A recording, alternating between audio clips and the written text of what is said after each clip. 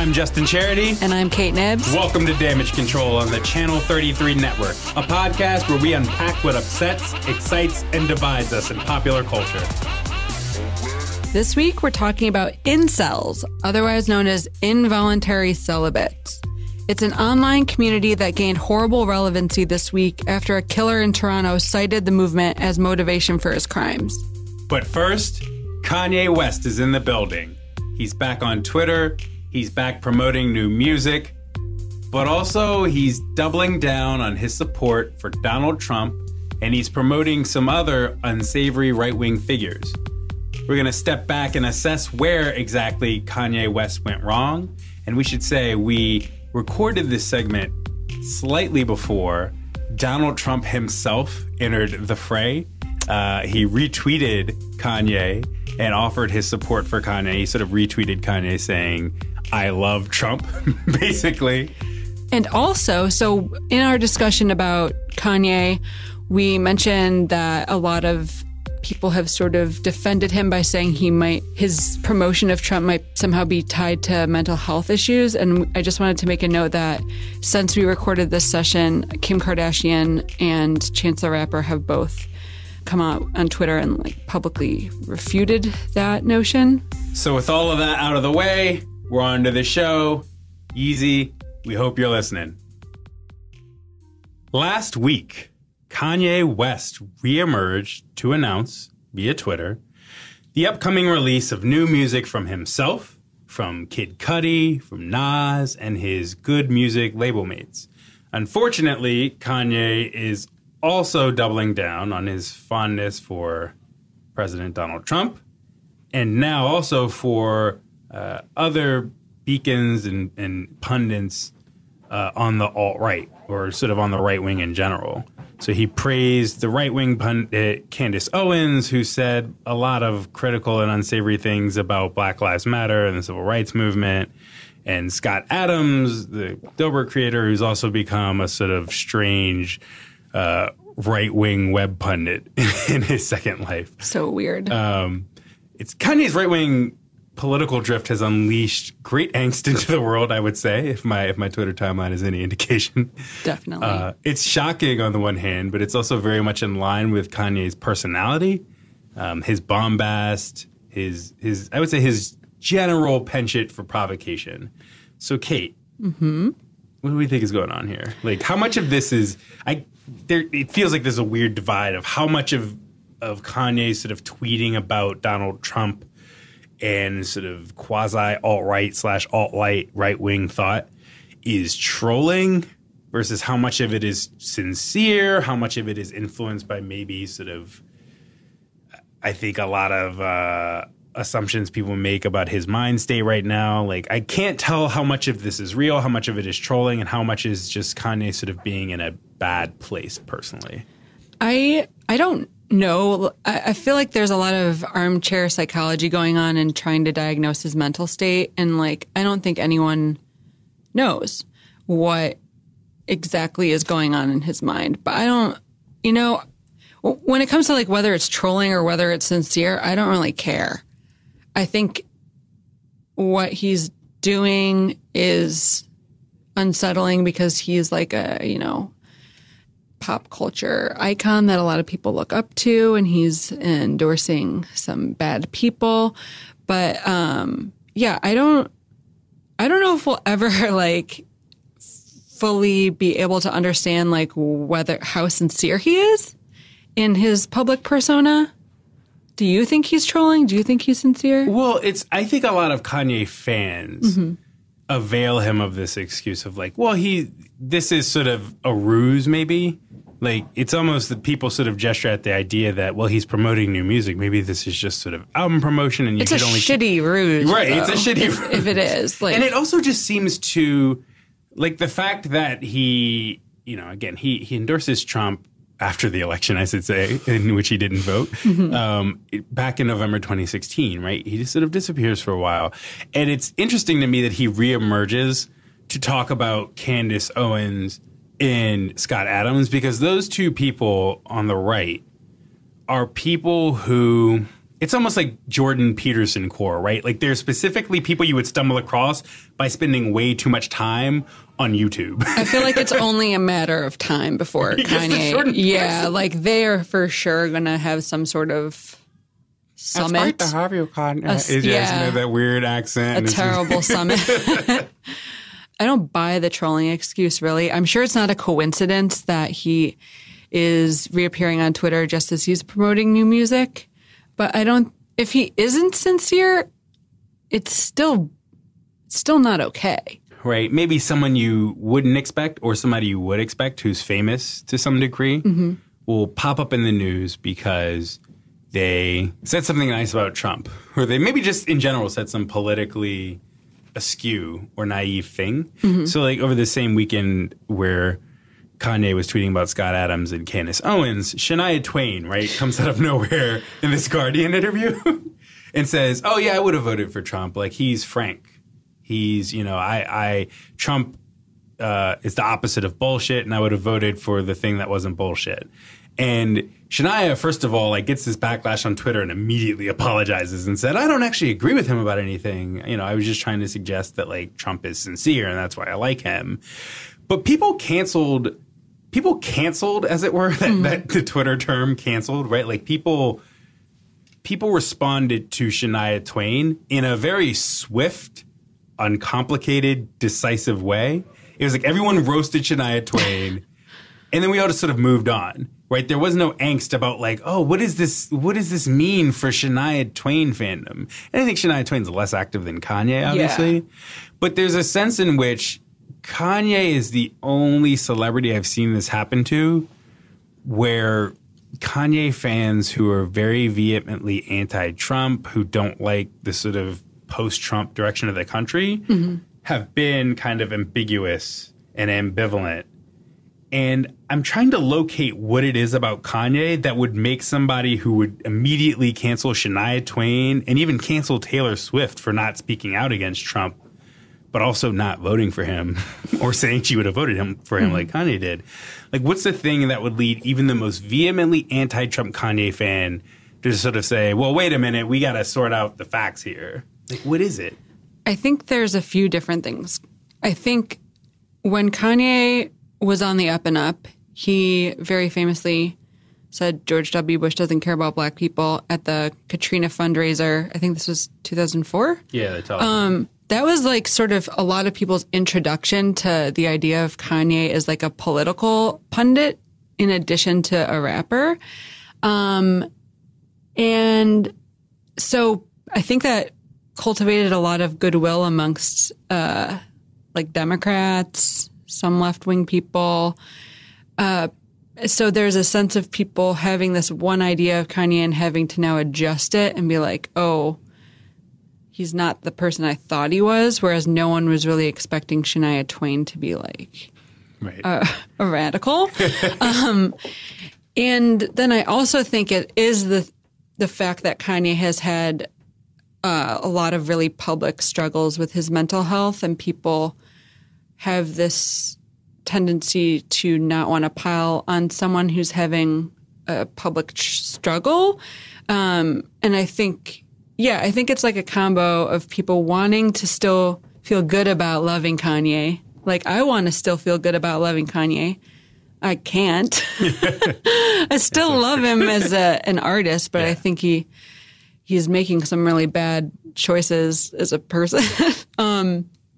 So I think that people, have an immense amount of love for him and want to give him outs, and there are some reasons to maybe excuse his behavior. I don't think they're justified. I don't think we should excuse this. Yeah. This is not acceptable. I mean, you were mentioning, right, like this idea that this particular moment in Kanye's sort of quasi-political credibility is basically the opposite of how a lot of people were introduced to his politics. Yeah. With the George Bush comments at the Katrina telethon.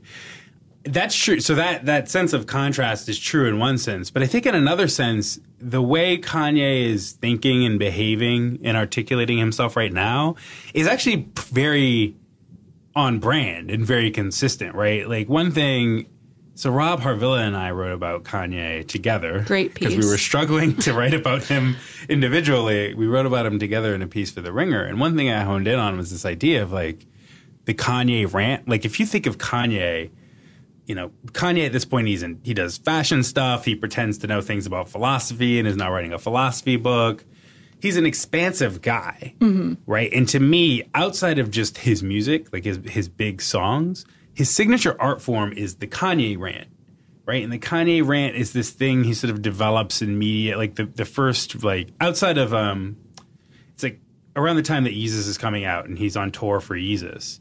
And he starts ranting about the media and all this stuff at his shows. He does these like 20-minute spiel sometimes at his shows where he's just sort of getting things off his chest in a very like petty, incomplete thoughts that are mostly about just sort of venting to a captive audience. And he's done it in interviews too. Like I think of the hour interview he did with Zane Lowe in 2003 that like so many Kanye quotes come from that one interview. It's like a video interview. And I just look at the Kanye rant and it's such a like proto-Trumpian rhetorical construct, right? Like one thing I thought about a lot when I was writing the piece with Harvilla is like, think of the difference between a Muhammad Ali rant and a Kanye West rant. Because like Muhammad Ali, you think of his outburst and you think of a guy talking about his superiority in the form that he's a master of. And also maybe talking about politics, but talking about it in these ways that do seem anchored to a concern for other people and a concern for history. Whereas the Kanye version of that kind of outburst is amazingly self-centered and ignorant and sort of like sporadic and not connected, and I think egomaniacal. Yeah, it's not underpinned by an actual political philosophy in the same, like in the way that Muhammad Ali was. Right. And when he gets into ranting about things outside of music, even it's like it's not even underpinned by expertise. Okay, you just like this conversation is really freaking me out because I am starting to draw more of a parallel between Kanye's rhetoric and Trump's, and the possibility of Kanye actually becoming our president has never been more real to me than in this moment. Like, I'm getting a little concerned. Kim would make a fantastic first lady, but I really, that is not something I want to happen. And yeah, this is freaking, I'm freaked out. Yeah, but it's, I mean, apart from the, I think, parallels between how Kanye speaks and how Trump speaks, it's just, after you listen to enough Kanye rants, you sort of understand how the terminus for that is, oh yeah, he gets into right-wing YouTube videos that are totally about, like if you're talking about Jordan Peterson or anyone else in that sort of orbit of right-wing but in denial about the fact that it's right-wing because they're pretending it's just objective truth. But right-wing sort of web communities, they're all about exploiting that sense of grievance. They're all about pandering to that sense of like, you're a genius free thinker, and the problem is that liberals just want to oppress you with considerations of other people. I really feel like if you were to give someone a quiz of like, did Kanye or Trump say it, it would be a hard quiz. Like, I'm getting freaked out right now. Because I think that they also come, like he was saying on Twitter that they're very similar. And I actually think that they have similar approaches to life.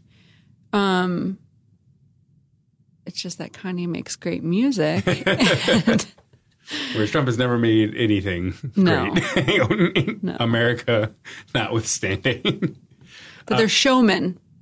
Right. Opportunistic showmen. Right. And with Kanye, I think for a long time, I think the reason people did not initially, like I would say from 2013 until I think very recently, look at Kanye's rants and that sort of form of Kanye expression as troublesome and distressing is because people could sort of just put Kanye in the context of, oh, this guy is a great performer. Now, I think a lot of people attribute this sort of reputation of genius to Kanye, and they don't just mean that in terms of his music. I think they take him seriously as a quote unquote thinker. But I think in a broad sense, Kanye even if you looked at him and saw personal distress, you could sort of not take it seriously because the guy's a performer. I think after a country elects a game show host president with horrible ideas about, well, management for one, but also just horrible ideas about politics and human rights and things like that, you know, Kanye's platform looks a lot more perilous.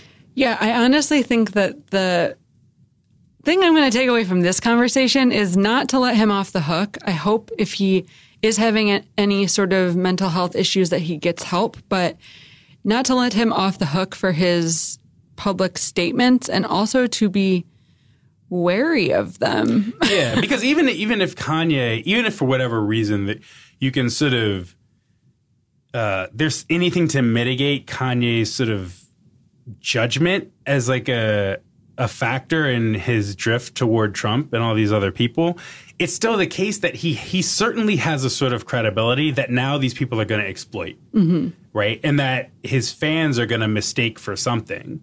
Like, again, he's a rapper. Like, a lot of his fans are young and impressionable.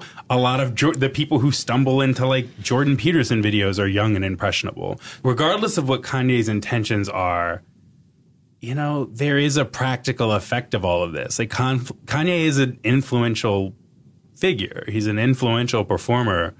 And I just think we have to think long and hard about, like, why Kanye's politics do matter. As much as I wish that the politics of every celebrity under the sun didn't matter, I think they do. I just think that, yeah, again, it's like Trump is president. Like, things are different. Yeah. Kanye himself doesn't seem to take it seriously, but I look at Kanye and I look at his platform and I think what you think, right? Like, I think it is not that much of a difference between Kanye, you know, Kanye leveraging his platform to sell a bunch of albums in June versus Kanye leveraging his platform toward, like, substantial political credibility in a really bad way. So should we, like, buy his albums to sort of encourage him to keep just making music and not become a politician?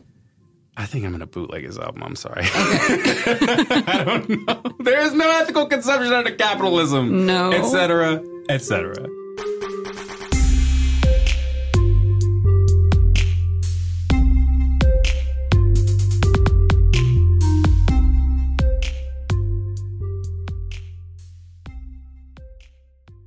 Now to talk about something even more disturbing somehow than Kanye West presidency, I want to talk about incel culture. This week in Toronto, a man drove a van into a crowd of pedestrians deliberately, killed 10 people, injured over a dozen others. And, you know, this attack resembled a lot of different van attacks that have happened in Europe over the past few years. And the drivers have sort of been called terrorists because they've, you know, either affiliated themselves with ISIS or other sort of known terrorist groups. This time it was different because the killer wrote on Facebook about his motivation, and he said, "The incel rebellion has begun. We will overthrow all the Chads and Stacys. All hail the supreme gentleman, Elliot Rodger." And that might sound like a lot of gibberish. I'll break it down. The important thing to take away is that he was praising Elliot Rodger. So that's the guy who killed a bunch of people in California in 2014 and sort of blamed women. He left this misogynistic manifesto on the internet saying that, you know, he had grown crazed with violent thoughts after no woman would sleep with him. And now he's sort of a figurehead in this incel community. And so do you know what incel means? I do know what it means. I do know it. So it's involuntary celibate? Yes. I also remember Elliot Rodgers. I remember reading the Elliot Rodger Manifesto. Can you explain to me the quote, "The incel rebellion has begun. Yes. We will overthrow all the Chads and Stacys. All hail the supreme gentleman, Elliot Rodger." So first of all, what is the incel rebellion? It's not a formal thing, I guess, thank God, but it's this idea that involuntary celibates, which is mainly men who believe they cannot have a sexual partner because outside forces have sort of conspired against them, whether it's feminism or so a Chad is a really stereotypically attractive alpha male in the incel parlance, and a Stacy is like a promiscuous woman who only wants to sleep with the Chads of the world. Got it. Okay, so the incel rebellion is basically the idea that all of the people who can't get laid should rise up and seize power from the normies, the Chads and Stacys. But so what does that mean? So because they're saying we will overthrow all the Chads and Stacys. What does that mean? This seems like one of the more extreme examples of someone inciting the incel rebellion, but I think it's just the idea that like the people who identify as incels should wrest control of society. Right. And I think a lot of times when it's online, people are probably saying this in a tongue-in-cheek way. Like, I don't think that everyone in the incel community is violent, or some of them might be nice in real life. But there is this discussion that's been going on, and now it seems to have produced an actual act of mass violence. Right. I mean, okay. Wow. This seems complicated, right? Yeah. Because I feel like a lot of masculine violence, I feel like a lot of masculine violence is animated by anxieties that, like, about women, I guess I'd say. I feel like there's a lot of violence that men carry out in the name of being frustrated about women, I guess is what I mean. And I think just a lot of masculine behavior in general could be described as that. So how much is this, like, I guess when you describe incels to me, I'm trying to situate it in context with, or in conversation with, like, pickup artists culture and men's rights activist culture. Like, where does this fall in the context of those things, which I also associate with web communities? Yeah, so I've seen them classified as all part of the manosphere. They're all interconnected. Like, some people who identify as pickup artists obviously would not be incel if they're successful pickup artists. Incels are definitely overlapping. If there's a Venn diagram, there's a lot of overlap, like with the men's rights movement. One of the reasons I wanted to talk to you about this is because I'm seeing all of these explainers of like, what is incel culture? Like, what does it mean? And I think it's really important to remember, and I haven't seen this coming up in the media, that this is not some new movement that emerged out of nowhere on the internet. This is part of a tradition of like male violence against women, or because of women. Because of women, yeah. And I think it's important. Like, I think more people should know about incels, because it's an example of how angry young men can get radicalized online. But we shouldn't treat it as like a phenomenon without precedent.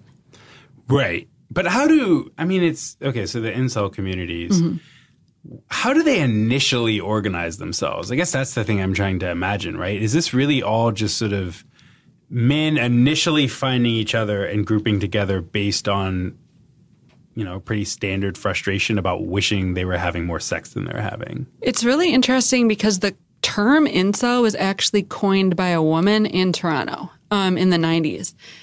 She was a university or graduate student who felt like no one, like she was, sexually unattractive. And so she created this website about involuntary celibacy, and it was like an early web forum. And what was the tone of it? Apparently, so she did an interview with Elle a few years ago, and it wasn't initially like gendered because she was a female, she was heterosexual, so it wasn't what it evolved into at all. It didn't have this misogyny at its core. But then she sort of apparently sort of just lost interest and sold the website. And people ended up adopting the phrase and turning it into this specifically gendered thing, and not like when she used the phrase incel, she was just saying like putting a button on the unique or the universal experience of like feeling unlovable, which isn't only something that men go through. And then it ended up getting sort of taken over by not only just men with low self-esteem, but men who like specifically blamed women and feminism for their lack of romantic success. Right. I feel like a lot of thinking, especially thinking that proliferates online, is parasitic in this way. Because it just reminds me of how... Pepe. Pepe, but it also reminds me of how The Matrix, it's like the Wachowskis, who are these amazingly progressive people, they make The Matrix and it gets appropriated by the scum of They must be so sad about that. Yeah. I would love to know what the Wachowskis think about, the legacy of The Matrix and red pilling and all of this stuff. Yes, and so the red pill, that sort of phrase is used by incels too. Like there is a ton of overlap between the men's rights activists and the incel community. It's just, it seems like, and so the incel community, like particularly, they called, this guy called Elliot Rodger the Supreme... Gentleman, I believe. Yes, the Supreme Gentleman. So they've really taken him on as a figurehead. As like a martyr? Yeah. What's the status of Elliot Rodgers? Like, where is he? He's dead. So they've adopted him as a martyr. They've adopted him as a martyr, and I feel like with this latest attack, it still remains to be seen. Reddit just banned they banned an incel group after the Elliot Rodger attack. They've banned another one, I think, in the wake of this one. Right. It's worth keeping an eye on, and it's worth people being aware that this movement has sort of turned violent. It seems to me that a lot of things that were once the provenance of quirky, distressing, dark web undercurrent discussion are edging closer and closer to being a part of the national political discourse in a really urgent and stark way. Which is, I mean, to me, that's sort of my read on the situation. I don't know, like, how close are we to there being Senate hearings about incels? I give it 6 months. Lord, I'm not looking forward to that at all. Well, in the meantime, I just hope I do not have to see a Donald Trump tweet with the word incel in it. Or a Kanye tweet. With the word incel in it. Oh, Lord. Okay.